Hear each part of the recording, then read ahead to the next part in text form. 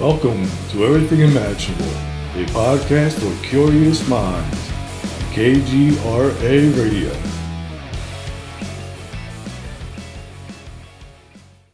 Welcome, everyone, to another episode of Everything Imaginable. I'm your host, Gary Cacciolillo, and today our guest is Len Kasten,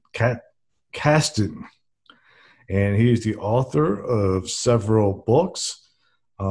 One which is called Dark Fleet, the Secret Nazi Space Program in a Battle for the Solar System.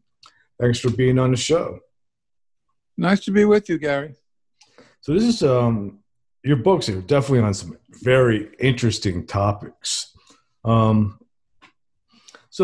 first question is always the most obvious. Like, what got you interested in this topic? Okay, well, you want me to go back in history then about this? Sure. Okay. I first started about 20 years ago. Actually, I think it was more than 20 years ago, writing articles for Atlantis Rising magazine. Are you familiar with that magazine, Atlantis Rising? No, I'm not. I wrote over 60 articles for Atlantis Rising magazine over a 14-year period. About half of them were on the topics of UFOs and extraterrestrials. And then I wrote my first book, which was The Secret History of Extraterrestrials, which you can now get on Amazon, has been on Amazon for a long time. That book is still there and it's still selling. In that book, I took 21 of my articles from Atlantis Rising and put them together, and they became the book. The publisher and I agreed on that a way to do it, because it all worked out beautifully. The articles seem to have a running narrative about the UFO situation. And then I wrote my next book, which was Secret Journey to Planet Serpo, which you may have heard about. Right.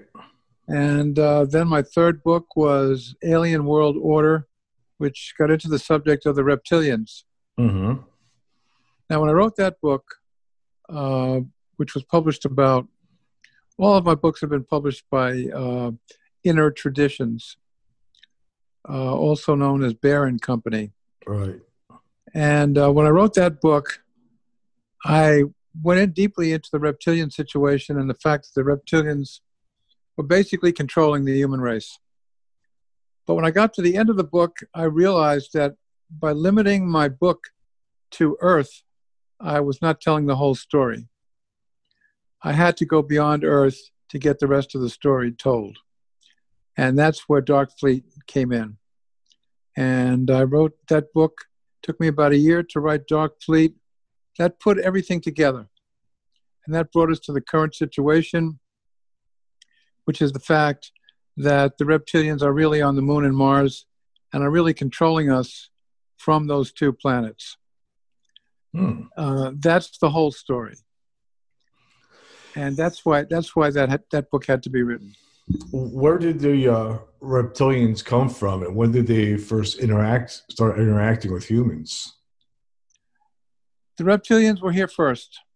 So they were and here they think yes, they were here first. About 1 million years ago, but when they came to this solar system, there were humans already living on Mars, and there were humans already living on a planet called Maldek, which was between Mars and Jupiter. It's a gigantic planet between Mars and Jupiter. When the reptilians arrived in this solar system, the first thing they did was they stripped the atmosphere off of Mars, forcing all the occupants to go underground.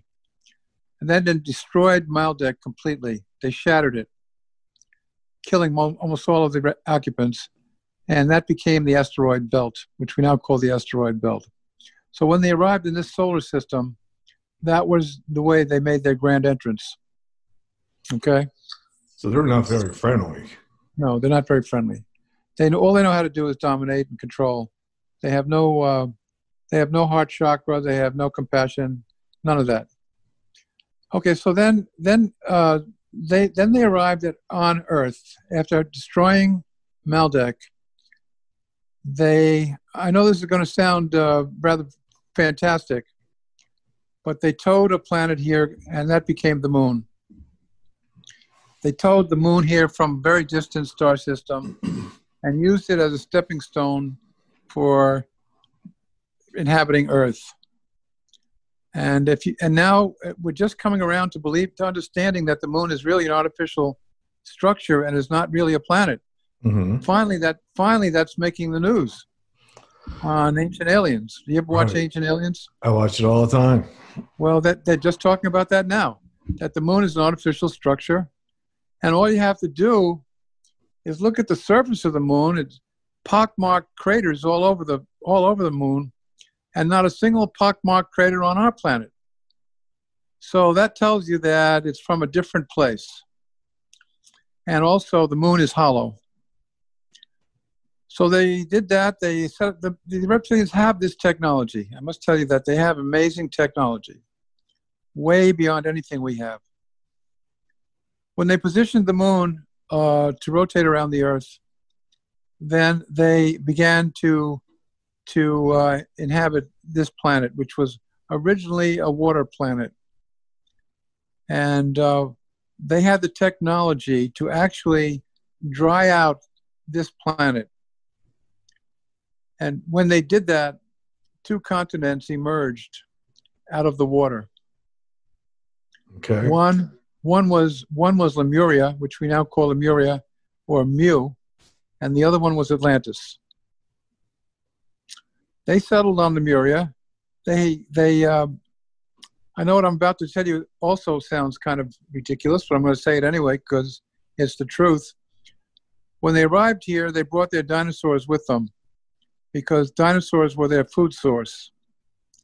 And so the early phases of life on Earth, the dinosaurs roamed freely. And they used the dinosaurs as food. Okay. And they settled on Earth and lived here unrestricted for 100,000 years. Now, before they came here, they had already destroyed 3 planets in the Lyra system, and they had killed 50 million humans there. At that point, the Federation, the Human Federation in this solar system and in this galaxy decided that they were not going to let the reptilians have this planet. And they sent a fierce race of humans from the Pleiades to inhabit the continent of Atlantis. And the Atlanteans were very advanced spiritually, psychologically, and they had tremendous technology, and they had tremendous weaponry. And immediately a war broke out between the reptilians and the humans on this planet.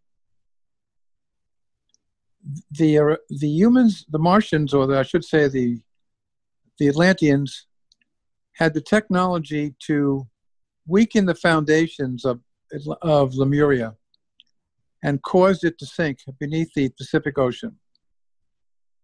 And the reptilians had to take refuge underground. So the reptilians went underground about 60,000 years ago, and the human reptilians, the humans on Atlantis, now had the surface of this planet all to themselves. And they created a very, very golden civilization. And there are many books written about Atlantis and about the civilization of Atlantis. But the reptilians were not through with us. They immediately did the same thing to us that we did to them, and they caused Atlantis to sink in one night. But the humans on Atlantis had notice of that, and they had already scattered all over the globe. They left before it sank. Mm-hmm. So now we have a situation where the reptilians are living underground, and they're very comfortable underground, by the way. They have a very advanced civilization down there. They have high technology. They have high-speed train systems. They have portals. They go in and out of the portals, out into the solar system, out into the galaxy. So now they're living there comfortably, and they have us on the surface. But the us on the surface, the Atlanteans, are now decimated. So that was the point at which the Federation decided that they were going to do something about the situation here. And what we know now is the Garden of Eden, or the human race, was created about 30 or 40,000 years ago. And the purpose of that was to confront the reptilians and to try and destroy them. Mm-hmm. And that's where we've been ever since, okay? But they still control us. They have the technology to start wars, to start viruses, to start diseases. And they abduct humans. They actually eat humans.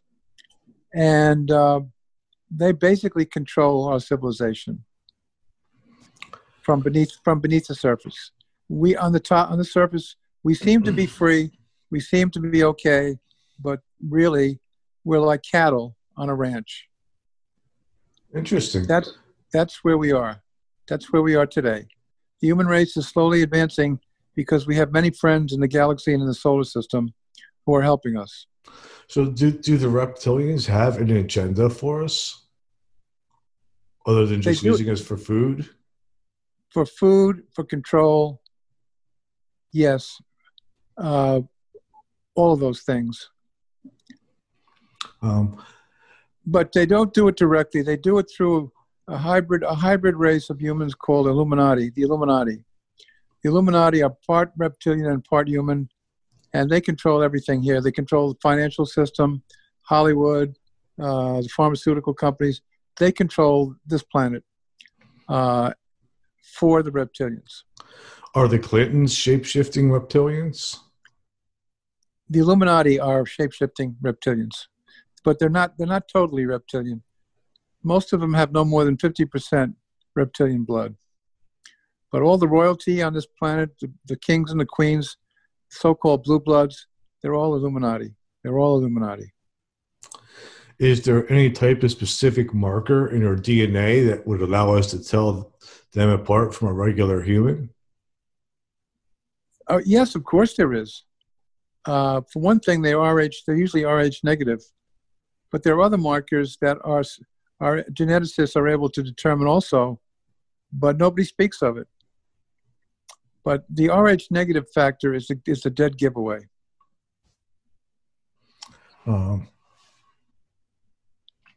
Why did he stay here? Why don't they just find another planet to go to, or like another species to dominate?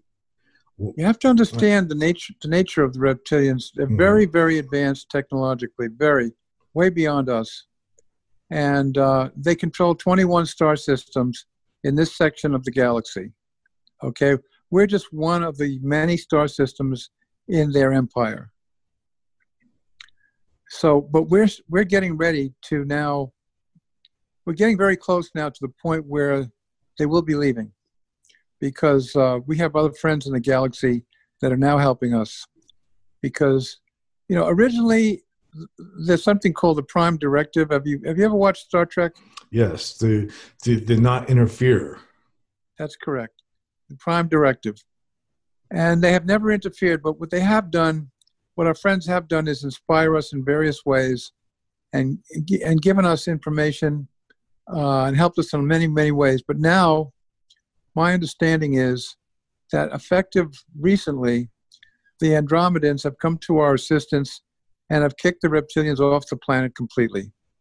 They have cleaned out all the undersea bases, all the underground bases, and basically now, my understanding is that we now are on our own. One of the videos that was on your website was showing some underground bases in Antarctica. Yeah, exactly. So they're leaving all those bases? Yes, the Antarctic base is their galactic base for travel throughout the solar system and through the galaxy. That's their star base. They have huge caverns. There are huge caverns under the ice in Antarctica, and they send missions from Antarctica all over the galaxy. They have starships which originate there. So it's kind of like their home base. It's their home base on this planet. Um, Basically, when have you read my book? I have not. No. Okay. When the reptilians started their base in Antarctica, it was with the help of the Nazis, the German Nazis. They've been working together from the beginning. And the reptilians helped Hitler in everything he did. However, Hitler was a madman, and he was also very independent thinking, and he didn't follow all the things they wanted him to do. He thought he could be a general, and he thought he could fight a battle. He could fight a war on two fronts, Russia and the U.S. Mm-hmm. And we had some very smart generals of our own. So basically, when he began to lose the war, basically in Russia, at Kursk and at Stalingrad, the reptilians abandoned him completely because they couldn't control him. And they knew he was headed for a disaster. So they left him, and that's when we were able to close in and win by a war from the air. We controlled the air. There was a point there where his rocketry, if he had a chance to perfect it when he was bombing London with his rockets, that he could have won the war at that point with rocketry. And at that point, he had von Braun working for him. Mm-hmm. Von Braun was a Nazi. He was Right. a Nazi colonel. He came close at that point, but our bombing from the air was so deadly. We were wiping out complete German cities all over Europe, and he couldn't get his rocketry working. He was trying to develop the ability to bomb the United States from the air, and he couldn't do it. And at the same time as he's fighting a war on two fronts, he's also got a campaign working to start slaughtering all these people in concentration camps. He was basically a madman, and the reptilians eventually knew it, and they left him on his own. And that's when we won, or we seemed to win, but we didn't really win the war. What happened? The German scientists, towards the end, in 1944, the businessmen and the scientists realized that he was leading them to disaster. And they tried to kill him. You know about that, right? Right. The attempted assassination. Mm-hmm. By a stroke of luck, he was standing at a big map table when the bomb went off. And just before the bomb went off, he started walking all the way around the table. So he got hurt, but it didn't kill him. And we know the whole story after that. He found out who the people were, including Rommel, and he had them all executed. Mm-hmm. But basically, by that time, the German scientists, who were very, very sophisticated, especially in terms of nuclear weaponry, which they are very close to perfecting, decided that when they decided to kill him, they decided they had to have their own. They had to get rid of him completely. So the base on Antarctica became the refuge for the top-level German scientists. And they developed a very, very sophisticated aerospace industry there in Antarctica. And working with the reptilians, they started sending missions to the Moon and Mars from Antarctica. And also, they took over a lot of American businesses and financial interests. Eventually, the Nazis, through Operation Paperclip, basically started to take over this country. Eisenhower saw it coming, but he couldn't do anything about it. he tried to warn us in his last speech that he made before Kennedy took over. I think you probably know about that speech. Actually, I don't. Oh, you don't about? Yeah, what was it he said that was a warning? Okay, that's in my book. You have to read the book. Okay. Okay. I go into that speech in great detail. He realized at that point that the Nazis were taking over our business interests, our aerospace business, and because we knew that they were going to the moon and Mars, we wanted a piece of that. We wanted their anti-gravity technology. So the American businesses and the German businesses became intertwined. And we became essentially a Nazi country. They took over everything here, step by step. And then they put their own Nazi colonel in charge of the whole aerospace program, Wernher von Braun. So that's how Wernher von Braun got to be the head of NASA. So basically, that's where we are. That's where we are today. But then things started to change because other factors came into it. But basically, according to people like Bill Tompkins and others, we really lost the war. We really lost the war because we may have won it militarily, but we did not win it scientifically. And they were establishing large colonies on the moon and Mars that were all German colonies. They were all Nazi colonies. And they had spaceships that went about 3 or 4 times the speed of light.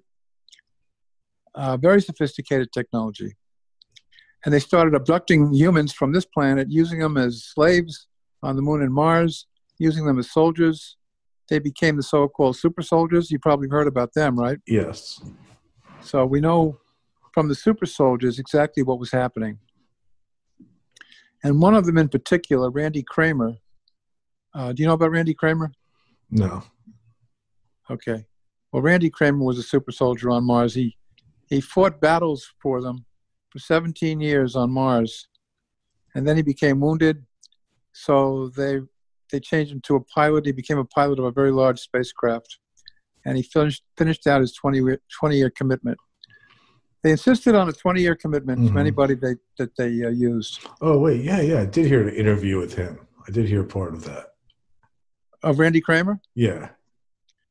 Yeah, I met Randy. I had a beer with him, and I spoke with him at length at a conference in Albuquerque. He's a great guy, and he's very smart. So here's the thing I wanted to make, the point I want to make here. Since you haven't read my book, you haven't read the chapter on technology, have you? No, I haven't. Okay, I have a complete addendum on their technology on the moon and Mars. And after you read that, you'll realize what they can do. And one of the most incredible pieces of their technology is the fact that they can age regress people. What they do when they abduct somebody is they ask them to sign a 20-year commitment, a 20-year contract. Randy had to sign a 20-year contract.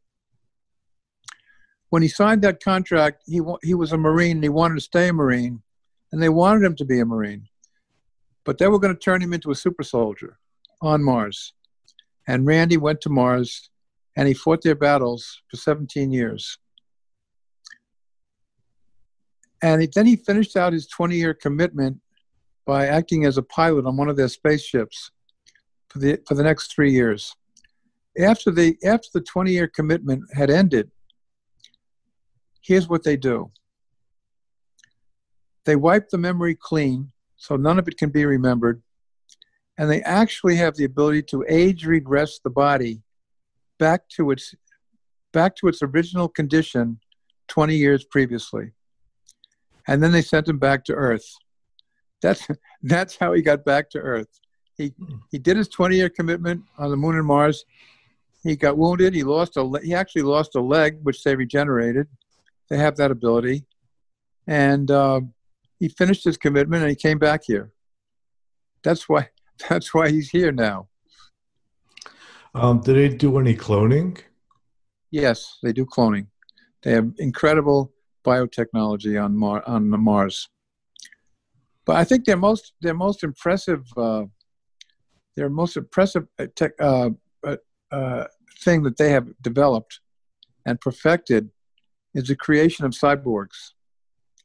Now, do you know what a cyborg is? Yes. Mm-hmm. It's something that starts out as a human, but they add incredible electronic gadgetry and technology, and the person becomes part human, part machine. And on Mars, they have a laboratory where they create cyborgs. So the cyborgs are being used to fight their battles, basically, throughout the solar system. But they completely control Mars and they completely control the moon. There are basically no Americans. There is one American base on Mars. It's a joint Russian-American base, but the Nazis control Mars completely, and they control the moon completely.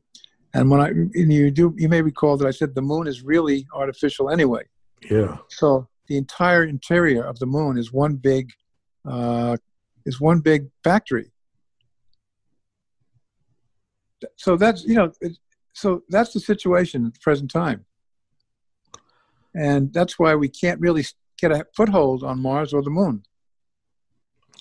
So, is that why the space program seemed to have just came to a halt in around the 70s? Exactly. We stopped going to the moon. Yes. We didn't have any plans for going to Mars, even though we, had the technology to at least start working on that type of project, but we didn't. And we just started focusing on satellites and things like the Mars rover and stuff like that instead. That's exactly right, and I can point you to the actual page where I said that in my last chapter. That's why all of our space technology came to a halt. They controlled it. Did you ever hear of the brain drain? Yes. In the 60s? Mm-hmm. The brain drain occurred because they were taking all of our promising scientists and advanced electronic and aerospace people and taking them to Mars. And they were leaving us with nothing. And so their purpose, of course, was to control our technology, which they did. And we just amused ourselves with movies and TV shows. All right. I have a friend who he describes the human race as sort of like being in a sleep mode or safe mode. That's a good way to look at it, actually. Yeah. It's a good way to look at it, yeah. And now we're just starting to sort of wake up out of that. And I guess maybe the cause of that is because of them leaving the planet. Exactly. Let me go over one more thing here. They controlled our aerospace industry completely. Werner von Braun was in charge, but all the German scientists controlled our aerospace companies, our financial companies. However, there was one company they couldn't control. It was Douglas Aircraft. Douglas Aircraft had some of the most advanced American aerospace engineers on the planet. And when World War II broke out, Douglas started sending spies over to Germany. These were Americans who spoke German fluently and fit right into German society and German industry, and started sending back information here. And based on the information they were sending us, we started building our own spaceships. The Navy started building American spaceships. And Bill Tompkins, who wrote the book Selected by Extraterrestrials, have you heard about that book? No. He was one of the scientists working on that. And if you want to understand what was happening You got to get that book. Get it on Amazon, okay? I'll check it out. Selected by Extraterrestrials by William Tompkins, okay? Or you can go back to my website and look at the video that I call Main Featured Video. Have you watched that yet? I did, yes. You watched that Main Featured Video? Yes. Well, then you know what I'm talking about. Yes. Okay, good. So we then developed our own galactic, you might call it it wasn't really military, but it was a galactic core of ships. And we started building large spaceships. We started using the submarine bases in New London where we were building large submarines. We used that to build spaceships. And a lot of the spaceships were built in orbit. Then we built a huge facility under the mountains in Utah at the base of the Wasatch Mountains, where we started building really large spacecraft. And this became this became our main facility. At one time, we've had 36,000 people working there underground on spaceships.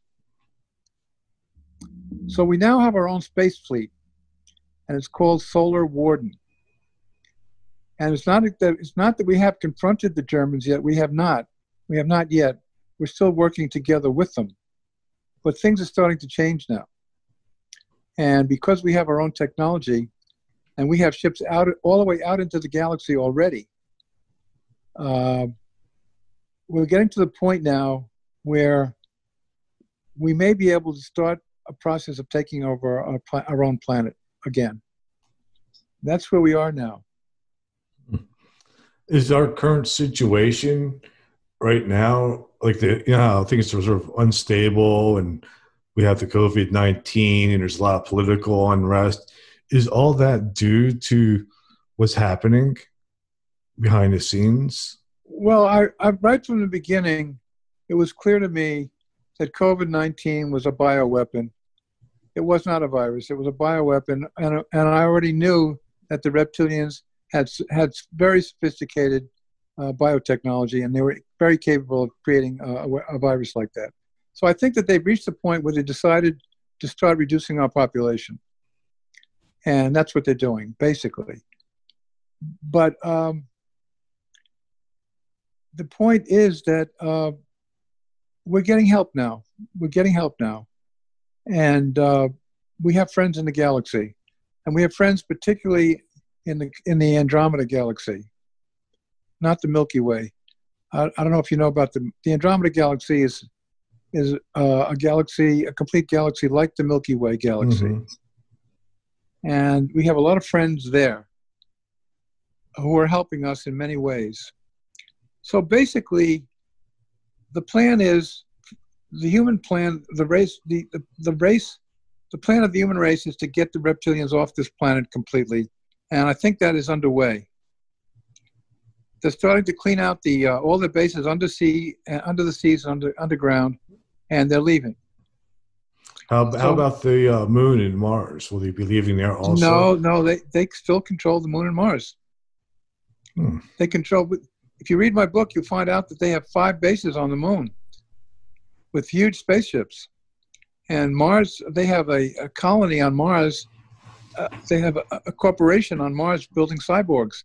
And cyborgs, when they create cyborgs, that's a product they can sell all over the galaxy because there are civilizations that actually buy these cyborgs and create an instant army with them. I mean, just watch some of them sci-fi movies. Battlestar Galactica. Have you seen Battlestar Galactica? Yes. So you know what that's about. Yeah. So I think we're at a point now where our better angels are starting to help us now. And the human race is starting to evolve and starting to understand the situation, that we've been controlled all these years. We do have the capabilities of being much more advanced than the reptilians. The basic human spirit is very advanced, but they've kept us under control for so long that we've forgotten how to do anything the right way. But I think things are starting to change now. And once we take this planet back, because it really is a human planet, when you consider the fact that when they got here, they destroyed a whole human planet called Maldek, and they almost destroyed Mars, the Mars civilization. We're basically going to take back the solar system. That's where we're at now. And we have large spaceships already out in the galaxy. I don't know if you ever heard of a guy named Ben Rich. No. Okay. Ben Rich was the president of Lockheed Martin Skunk Works. Oh, okay, yeah, for Skunk Works. You know about the Skunk Works? Yeah. Okay, Ben Rich was the president of the Skunk Works. And when he retired, he gave a speech to, I think it was to his college, UCLA, I'm not sure, in which he made the following statements. And this can be proven easily. He said, anything you can imagine, we can already do. We now have the ability to take ET home. But these things are locked up in space in secret programs so tight that it would take an act of God to get them out. Okay? So basically what he was saying, and if anybody had the ability to know the truth, he had it. He was the president of Skunk Works. Right. What he said was, anything you can imagine, we can already do. So what's happening is our space fleet, which is now called Solar Warden, is out in the galaxy. And my feeling is that eventually we will be able to have a final battle with the Nazis on Mars and the Moon and take over. Because the one major urgency to this is the fact that both the Nazis on both the Moon and Mars have large populations of slaves. That's what they do. They enslave people. And when you read my book, I have a lot of material in there about that. And our goal, basically, have you watched Star Trek very much? Oh yeah. Well, what's your opinion of Star Trek? And I've actually had this conversation with other guests too about the idea that Gene Roddenberry had information that was true information, and one of the ways of getting it out was through Star Trek. And I think that is, and I believe that. Yeah, I mean, I think one of the best ways to kind of see how people are going to react to something is to put it out there as fiction first and see how people react. Especially when the truth itself is being repressed. Yes. And the truth has been repressed because they control the universities and they control all the scientific facilities on our planet. So it had to come out it could only come out as fiction. And Roddenberry was the one that did it. Have you ever talked to John Lear? Yeah, I talked to him briefly, but I know a lot about John Lear. Because I've spoken with him before too, and he has a lot to say about bases on the moon. What did he say exactly? Do you remember? He just said he didn't say specifically which group of aliens had bases, but he said there was a lot of bases on the dark side of the moon, and that he had evidence of it. I think if anybody was in a position to know, he probably was. On page 122 of my book, do you have it there? No, I don't. Okay, starting on page 122 and going to page, and I do mention Lear in my book, going to page 120, let's see, 124, I describe the 5 moon bases and that the aliens are running, that have on the moon, and how they're populated and what they do there. They're all in German hands. They're all Nazi hands, and they have no real freedom there. If anybody gets out of control, they kill them. But the main facility on the moon, the main alien facility, is what's called the Dark Fleet.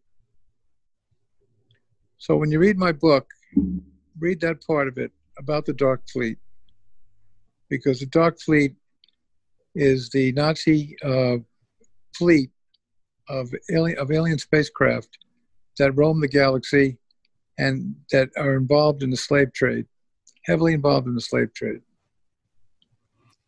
So if you recall on Star Trek, I think there was some mention of the slave trade on Star Trek, if I recall. Do you remember any of that? A little bit, yeah. See, my question with the slave trade, though, is if you have the ability to make clones and you have the ability to make cyborgs, would it be easier just to produce slaves rather than take them from planets? Well, they do produce slaves. Yes, they do a lot of that. So they just make them. But you can't improve on the human race has abilities that they treasure. We're very good at technical matters and scientific matters. You can't do that with a slave. They need us for a lot of their programs, and they use us for that. Is there something that we can do that they can't do? Like I often hear that from some other guests that human beings have a special ability to be multidimensional. Yeah, I think that's true, because we have access to the 6th dimension. The reptilians can only go as high as the 4th dimension. So we're able to go further than they can.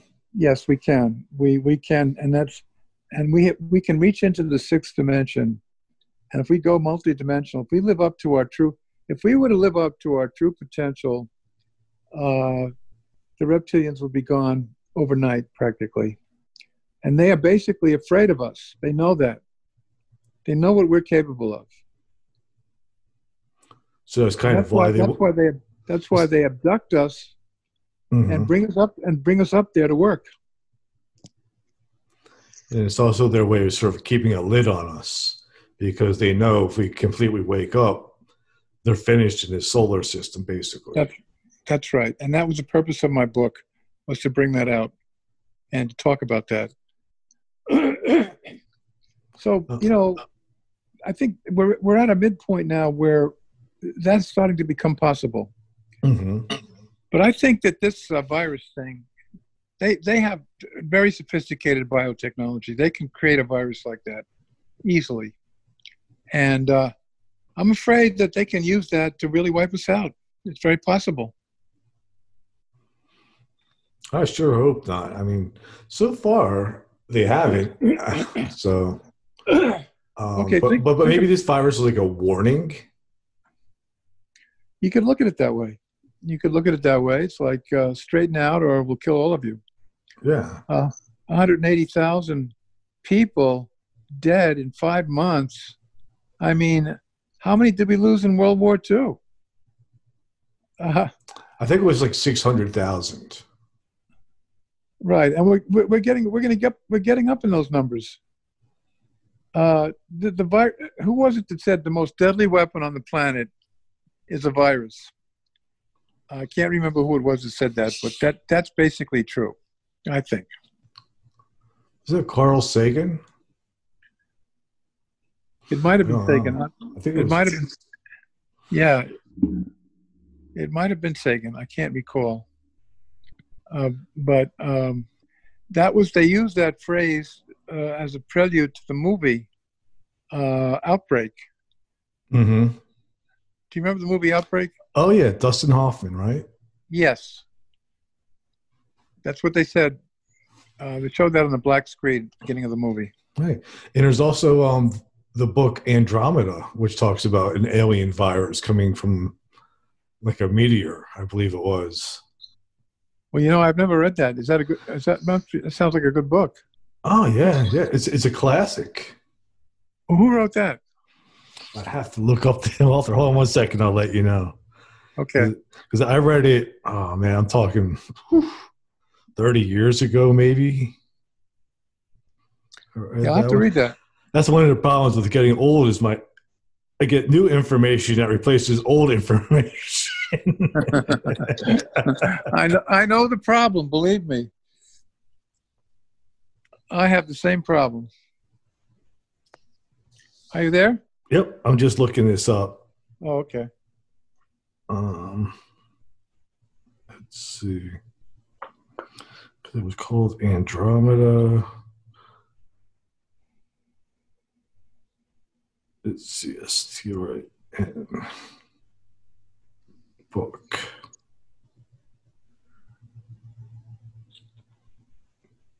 Let's see. It's interesting that they use the word Andromeda because the Andromedan galaxy really, they basically are friendly to us, very friendly. Let's see, Michael Crichton. Crichton? Oh, Crichton, yeah. Oh, yeah. Okay. All right. I'm going to look that up on Amazon. So when talking about reptilians in particular, I had to ask you about David Icke. I mean, to me, when he first came out with his reptilian thing, like he started trying to expose it, to me, it seems like he definitely had more of a right-wing political agenda to it rather than an authentic agenda towards exposing reptilians in general. Well, how would you describe that agenda then? I don't know.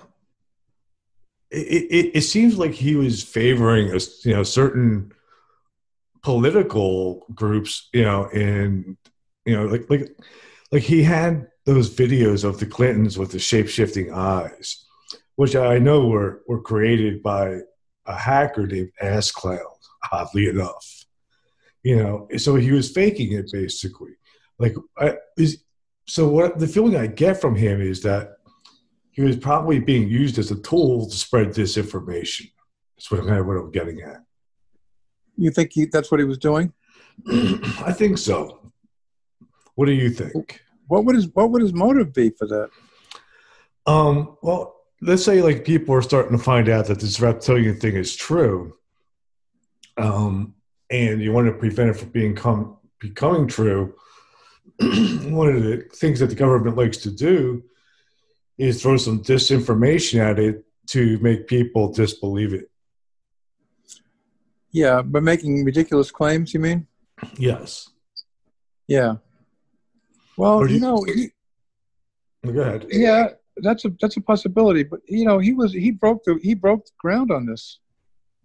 He was the one that broke the ground on the whole reptilian thing, and he had to put up with a lot of ridicule. But he stuck to his guns, and he became basically the authority on this subject. Right.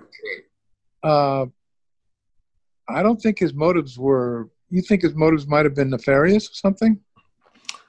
I don't know if he was even aware of it. I think he just may have been fed information from a nefarious source, possibly.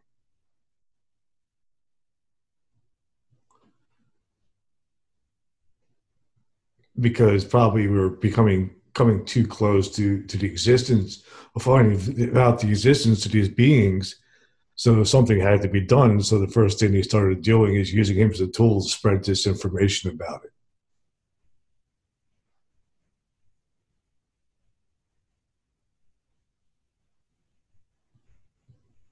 It looks like you're on mute.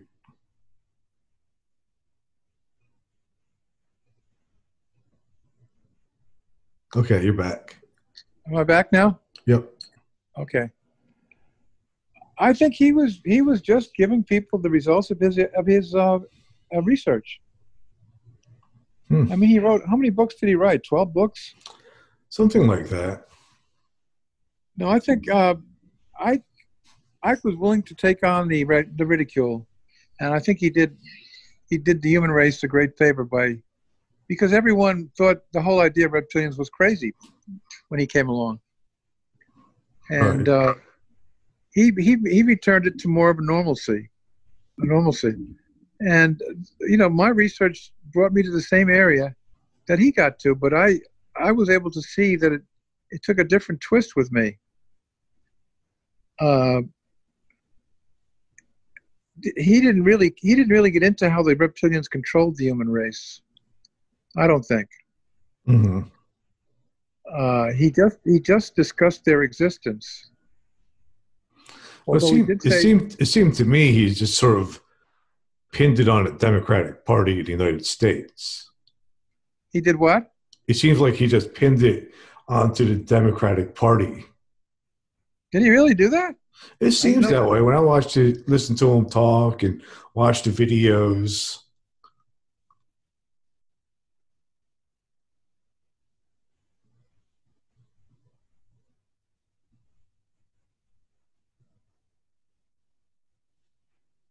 You there? Hello?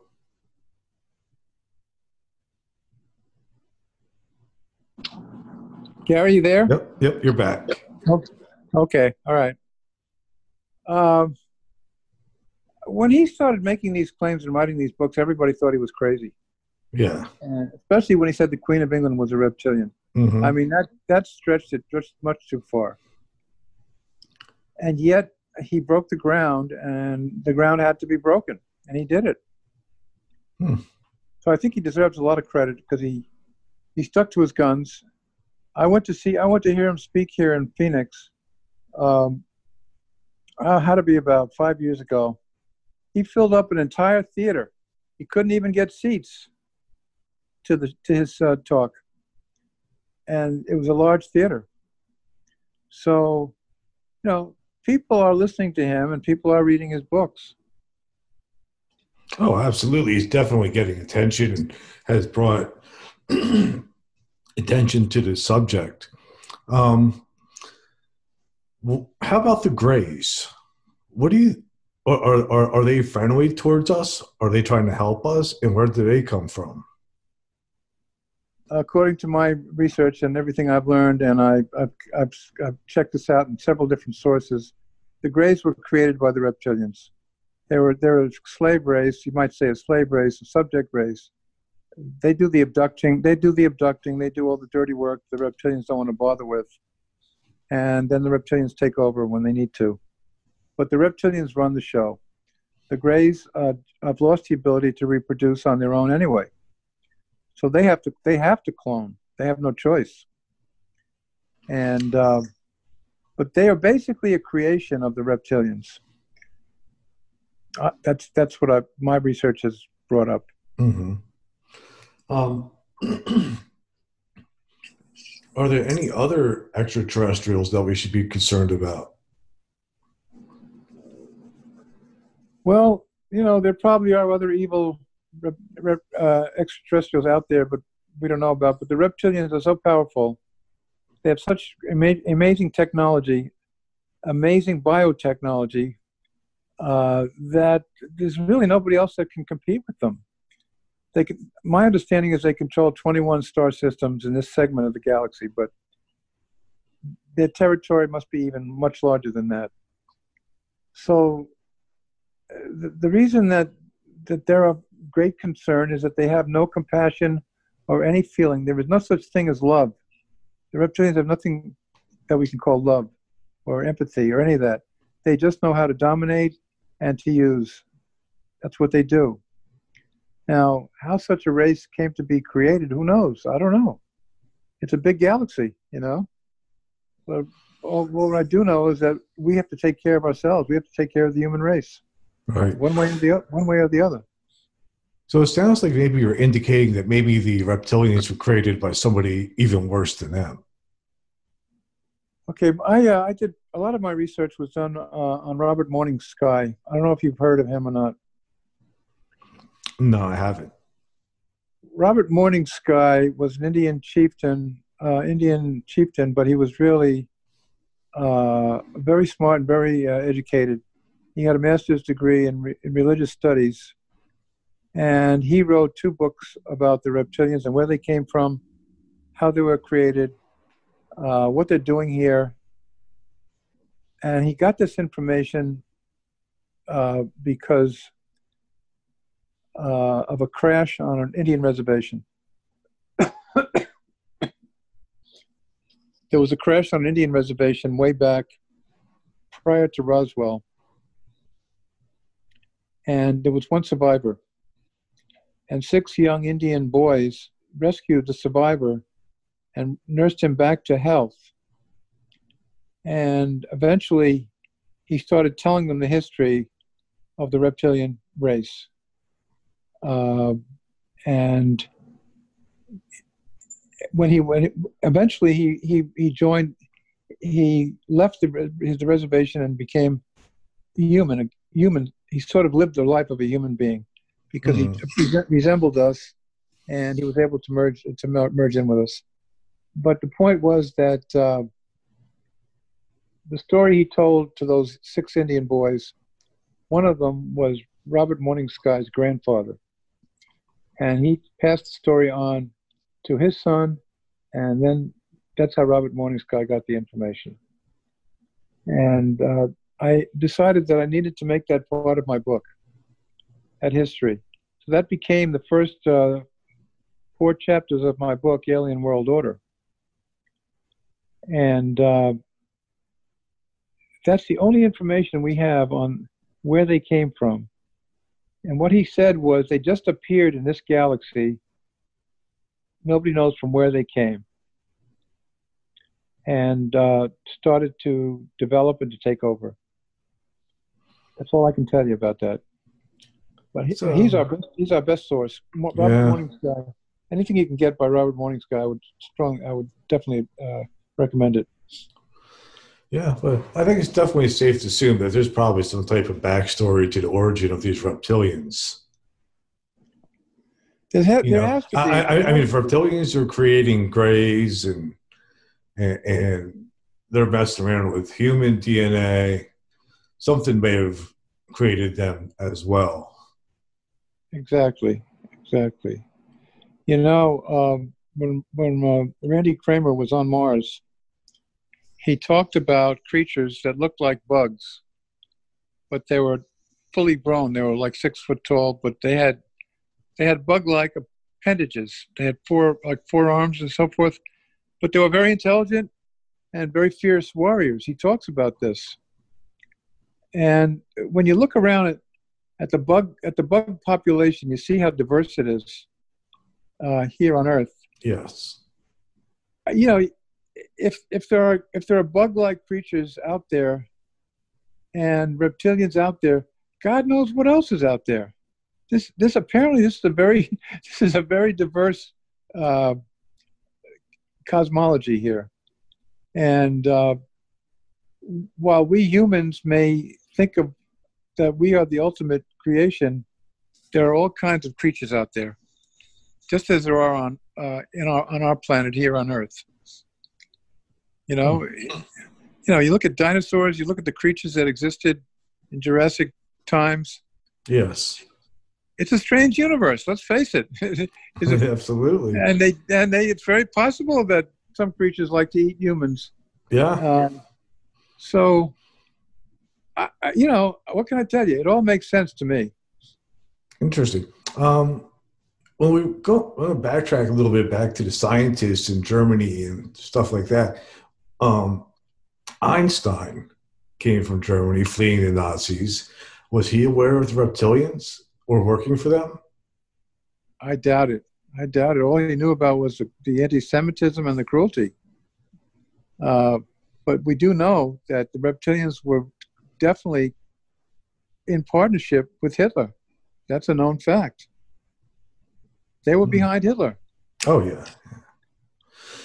And it's possible Einstein would have become aware of that, but I doubt it.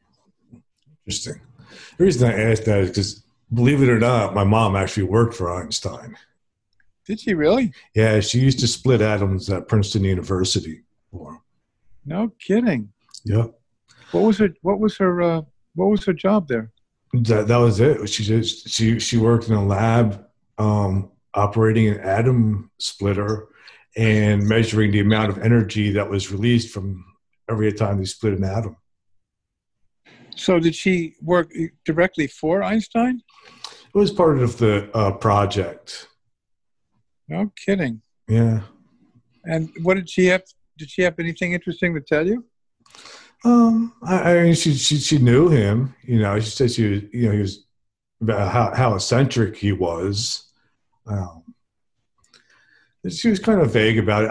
I actually have some stuff that she gave me, but it's the math is way over my head, so I don't understand any of it. Uh-huh. Well, I'm thinking about that big atom splitter they have in Switzerland and what they're doing with that. Yeah, the Hadron Collider. Yes. Is that it's called the Hayden? Is it the Hayden Collider or the Hadron Collider? Something like that. Yeah, yeah. And apparently, it can produce dark matter. Oh, I didn't know that. And it's also where they produced element 115, which is what Bob Lazar said operated the crafts that he was reverse engineering at Groom Lake. Now, did they actually create element 115 with, as far as you know? Yeah, they can create it, but they can't stabilize it. Yeah, it has a very short shelf life, I understand. Yeah. About 20 seconds or something like that? Not even, I think it's less than a second. Less than a second. Yeah. But don't we have the ability now to actually create it in general? Yeah, we can create it, but we can't stabilize it to make it last. But it is on the periodic table, isn't it? Yep, it is on the periodic table now. And according to Lazar, that's how they created anti-gravity. Yes. Yeah. Well, that's really something. I doubt. I don't think Einstein probably knew about that at that point. Yeah, I don't think so either. Yeah, he never took on the subject of anti-gravity, as far as I know. No, mostly time, space, energy. Right. Exactly. So to have told Einstein that we can now send spacecraft up that are traveling at 2 to 3 times the speed of light, he would never be able to accept that idea. I don't know. I do think Einstein philosophically believed, like, maybe possibly in conscious, like maybe not in a physical way, but possibly in a conscious way. You know, because he does acknowledge consciousness as something unexplainable also. Yes, he did. Yes, he did. That's to his credit. Absolutely. So I don't know where he would have gone with that. I know. He just couldn't understand how it could get to that point. Meanwhile, the Germans have been using spacecraft that travel 2 to 3 times the speed of light since the 60s or 70s on Mars and the Moon. So you have to wonder, how they were able to get so much information from the reptilians. I don't know. It seems like, I mean, we were talking about that earlier on the phone about how, everybody thought Hitler had died, but he actually had escaped to Argentina. And Argentina, obviously, is pretty close to Antarctica. Yes, it is. Where you're saying, the reptilian bases were. Obviously, no coincidence there. No. There's no coincidence. Go back if you want to. If you get a chance, go back to my website and watch that one called Main Featured Video. That's an interview between Jeff Rense and Bill Tompkins. Mm-hmm. Have you done that? You haven't done that yet, right? Not that one, no. You haven't watched that video? I don't know. I know I watched some videos, but I don't know who they were with. I didn't check the names. Okay, well, on the menu on the menu that's above across the top of my website, go to the one that says main featured video, Mm-hmm. and you'll get the whole story in a nutshell. How the Nazis really won World War II is what Bill Tompkins claims. When they started their colony on Antarctica, their scientific colony in Antarctica, eventually American scientists went down there and joined them because they had the ability, they had scientific capabilities way beyond anything we had. And so what they were doing on Mars and the Moon was incredible, absolutely incredible. So it sounds like what Bob Lazar was reporting from Groom Lake was small potatoes compared to what was going on in Antarctica. Yes, it was. It was. I mean, he was just trying to back engineer flying saucers, and of course, he wasn't in on the real information anyway. Yeah, he didn't get the good stuff. But Bill Newhouse, have you heard of Bill Newhouse? I haven't. No. Okay. If you go out to YouTube and just put his name in there and see if you can come up with his videos. I think 2 or 3 of them are still out there. Bill was in the Marine Corps, and he was tapped to work for a scientific research project to back engineer alien spacecraft. And so he learned a lot from that because the aliens themselves were helping us in that regard. And he would meet with them occasionally when he had a problem he had to solve in developing the spacecraft. The scientists would bring them in to speak with him, and they could communicate. And according to Newhouse, by 1958, we had a working flying saucer based on that program. So it doesn't surprise me that Ben Rich would be saying that in 1993 that we now could roam the galaxy, mm-hmm. and anything you can imagine we can already do, because that was 40 years later. Yeah, what year was it that the Nazis developed that bell? You ever hear believe that they made a bell which was supposed to be an anti-gravity device? My understanding of the bell, according to my readings of Mars, Jim Mars, is that it was not really a spacecraft as so much as it was an interdimensional device. Mm-hmm. It was a way of going through a time tunnel, so to speak. And it was being pushed by Maria Orsich. She was one of the ones that was supposedly getting information from a planet called in Aldebaran, mm-hmm. on instructions how to create this craft, because basically she wanted to use it to go back to Aldebaran, which is where she was from, and it was being used as it was used to go through a time warp. That's my understanding. It wasn't really a spacecraft. Okay, so it was probably more related to something like what we would have considered like the Montauk Project. Exactly. And we had one of our own too, I believe, that apparently crashed or landed in Pennsylvania. You talking about the Kecksburg thing? Yes. Yeah, I don't know too much about Kecksburg. I've heard a lot about it, and Mars talked about it a lot, but I don't really have any information about it. Yeah. Jim. I used to Jim talk. Mars. Yeah, I used to talk to him on AboveTopSecret.com Oh yeah, back in the day. Yeah, he was a great guy, wasn't he? he was awesome. He would talk to anybody. I know he would. I know he would. He He was was way ahead of the great. crowd. He was Yeah. way ahead of the crowd. Yeah, he really was. And he understood what was going on with Hitler and all of that. He basically understood that, and also what was going on in Antarctica. He knew about that. Hmm. Yeah, I never talked to him specifically about that, but he was pretty cool.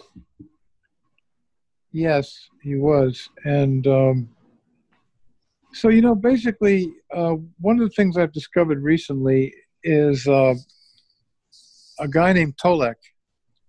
Have you heard of Tolek? No.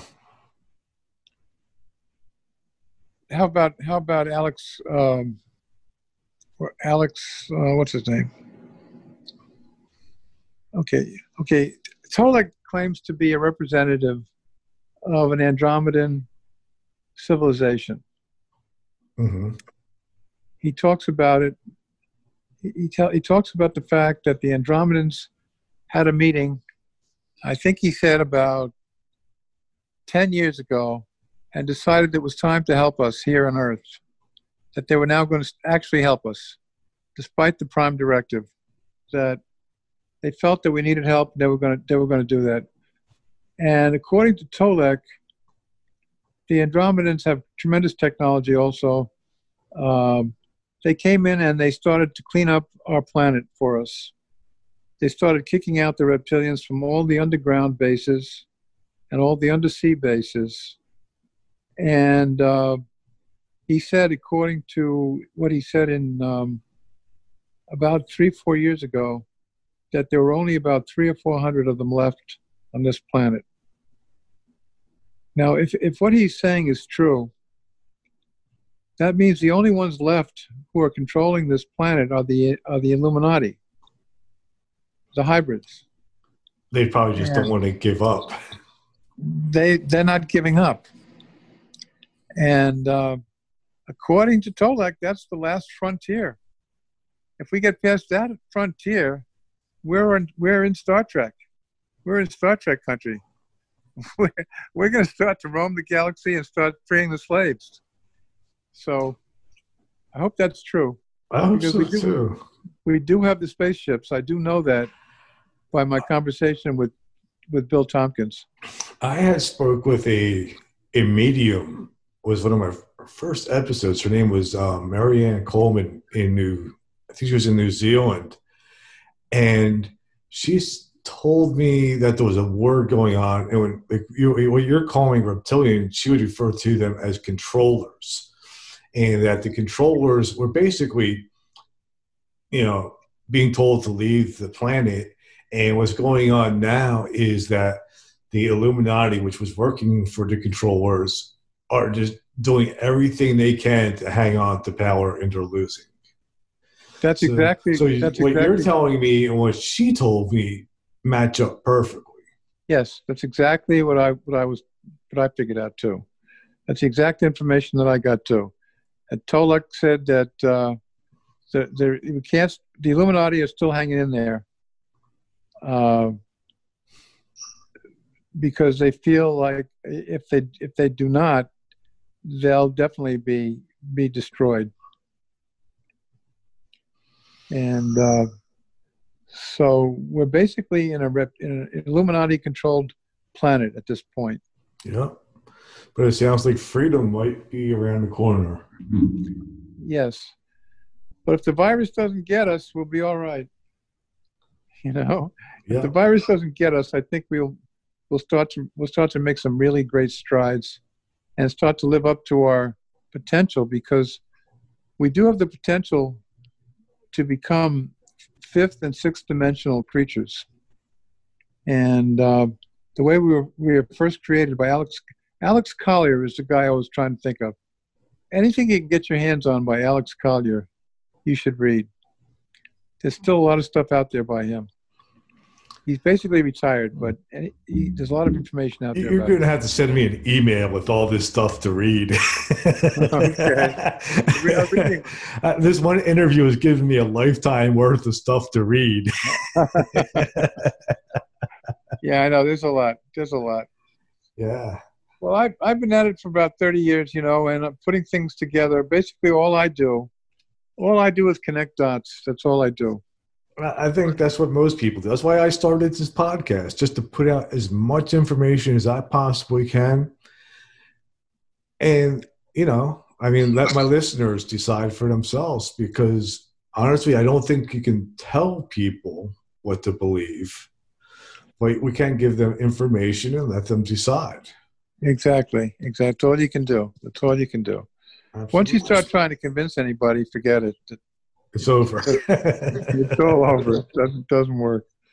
Awesome. But what we do have was Hollywood. When Hollywood decided that they were going to try and get this information out to us through fictional means, that was a big help. That was a really big step in the right direction, because Star Trek, Star Wars, Stargate, all of that stuff has been very helpful. It inspires us in a lot of ways, and we begin to see that all these things are really possible. If you take Stargate, for instance, such things as Stargates do exist. You are aware of that, right? Yes. And it took a movie like that to make us understand how that works and start to put these pieces together. So that people can go through time warps and through wormholes, and that the rest of the solar system and the galaxy is out there, and we're reaching the point now we can start to do what Captain Kirk did. So one of the things I want to ask you on that subject, and I want to back up again. I'm sorry to ask that so much, but back to the idea, the Stargate thing, with the Montauk Project and the Philadelphia experiment. That's kind of what was happening there. Was we're using basically frequencies to try to create stargates. Now it seems like now people are doing it without the use of technology, and just doing it through consciousness, with just doing it without a body, because it's easier to travel those distances without the actual body. Yeah, that's interesting. That really is interesting. Is that based on what do they call it? The Merkaba? Yeah, you can. I mean, that would be like an ancient term for it. Yeah, like a Merkaba riders. Well, I've heard people talk about that, and I think there is something to that. If you read my book, the technology section, I do talk about the fact that the Nazis on Mars do seem to have technology for creating suits that you can wear a suit with a helmet that has the ability to take you through a portal without the ship, just directly through the cosmos, which is similar to what's on Star Trek. I mean, really, how is that different than what was on Star Trek? And I think that may be something to that. Yeah. I think like a lot of from what I hear from talking to people, one of the things I've really become interested in lately is just out of body experiences. Have you looked into that? I interviewed somebody not too long ago, and he gave me some tips on how to try to do it with this stuff called hemisync music, which you put headphones in, you listen to this music or sounds, and it connects different parts of your brains through using vibration. Yes. I don't know if I've gotten it to work yet, or if I've just fallen asleep. I got that disc, and I tried it, and I couldn't make it work. I could not make it work, but I did try it. Yeah, so if I'm going to I'll try, work with that some more because I think it's possible. And also, me and him shared, like, we were talking about having epilepsy. We both have epilepsy. When you have an epileptic seizure, it's like an out-of-body experience. Oh, really? Yeah, it's like you're conscious, you're somewhere else, but you're not in your body. It's really strange. That's interesting. Yeah. What do you know about the Merkaba though? Is that what they call it, the Merkaba or the Merkaba? I'm terrible at pronunciation, but I know you're close. Yeah, like there were actually, I believe, like a group of Kabbalists that would basically use the tree of life type of thing to meditate on, to travel through the different sephira, which they say make up the universe and also make up us. So essentially, it's an ancient model of a holographic universe and using our consciousness and will to move through it. That to me sounds very possible, just from what I've investigated. Before the virus started, I used to go to all the conferences, in Laughlin and all over the place. And I remember there were a couple of girls there who were talking about that. One of them definitely seemed to be from another planet. I mean, she was totally different. And I heard her talking to somebody else about going through the Merkaba, or whatever it was. And other people have talked about that. I haven't really figured it out exactly what it is, but apparently they have the ability to travel in a different kind of a body from planet to planet. And they don't need a physical spaceship. They can move in this other body. Mm-hmm. So I don't know exactly how that works. So it just makes sense. Actually, I'm hoping to get an expert on that type of subject on my show soon. He just emailed me yesterday. He knows a lot about Kabbalah and the history of the Merkaba riders and stuff like that. So I don't have it confirmed yet, but I'm really hoping because.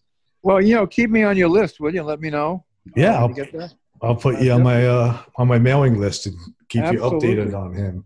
I'd appreciate that. If I get him on my show, it'll be like one of my heroes, actually. Yeah, what's his name? Do you have his name? It's Lon Milo Duquette. Oh, okay. And he did a lot with Aleister Crowley. Oh, one of those guys. Yeah.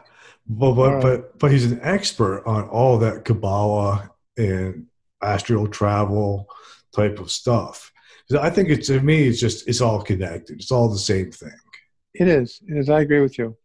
And I'd like to know more. I'd like to know when you're going to have that guy on. I definitely want to listen to it. Well, we'll see. I'm still just starting to communicate with him. I was surprised to even get an email back from him. I was like, whoa. Well, apparently your show is getting very popular. It is. It's on KGRA radio now, and I've been also booking guests with somebody who used to work with Art Bell. So it's good. Now, when you say KGRA radio, you mean as a radio program or as a podcast? It's on KGRA radio, which is an internet radio station. Yeah. So it's actual radio. Yeah. So where will this interview take place? Well, this is going to be in both. It's going to be in my podcast, and it'll also be aired on the radio. Oh, that's great. That's great. I know KGRA's got a lot of good stuff on it. Yeah. Yeah, I'm very lucky to have gotten picked up by them. Yeah. Well, Gary, I'm going to have to leave now. I've got a lot of things to do here. So it's just we're pretty much at the end anyway, aren't we? Yeah, we're good. I mean, if you ever want to come back, you're welcome back anytime. Great, thank you. I appreciate that. And also, before we wrap it up, I want to make try and read my book because a lot of the things we've been discussing are in there, and yeah, I think you'd find it interesting. Right, and just give out your website again for my listeners. I'm losing it. I'm using it, Gary. Oh, can you just give out your website for my listeners? Yes, I will put it on the website. Oh, no. Tell my listeners what your website is. Oh, you want it now? Yeah. So when people are listening, they can look you up. Can you hear me okay? Yeah, I hear you. Okay, the website is alien-secrethistory.com. Yeah. Yeah. Okay. And that's also going to be in the link and in the notes to this podcast too. So if my listeners want to look you up, they can go to the links in this podcast, click on that link, and it'll take them to where all your videos and the links to your books and everything. Oh, that's great. That's great. Appreciate that. Hey, I've really enjoyed our talk. Me too. And let's do it again sometime. You got it. You're definitely going to be a reoccurring guest. That's for sure. That's great, Gary. I appreciate that. I appreciate you. Well, thank you and have a great evening. You too. Take care. You too. Bye-bye. Bye-bye. Thank you for listening to Everything Imaginable. Please like and review this podcast on whatever platform you are using. It helps this podcast move up in the ranks and easier for people to find. Also, tell your friends, family, co-workers, and even that weird uncle, which I will be that weird uncle. If anyone wants to be a guest, you can email me at everythingimaginable2020@gmail.com. I'm also on Facebook, Instagram, YouTube, Twitter, and LinkedIn. My website is www.everythingimaginable2020.com. On Patreon is patreon.com/everythingimaginable. You can make a donation to support this podcast. Remember, everything that is was first imagined. Thank you for listening, and see you next week. Yes, you can also buy my book, Enlightenment Guaranteed, the only book on Zen you'll ever need. It's available on Amazon, Kindle, and paperback.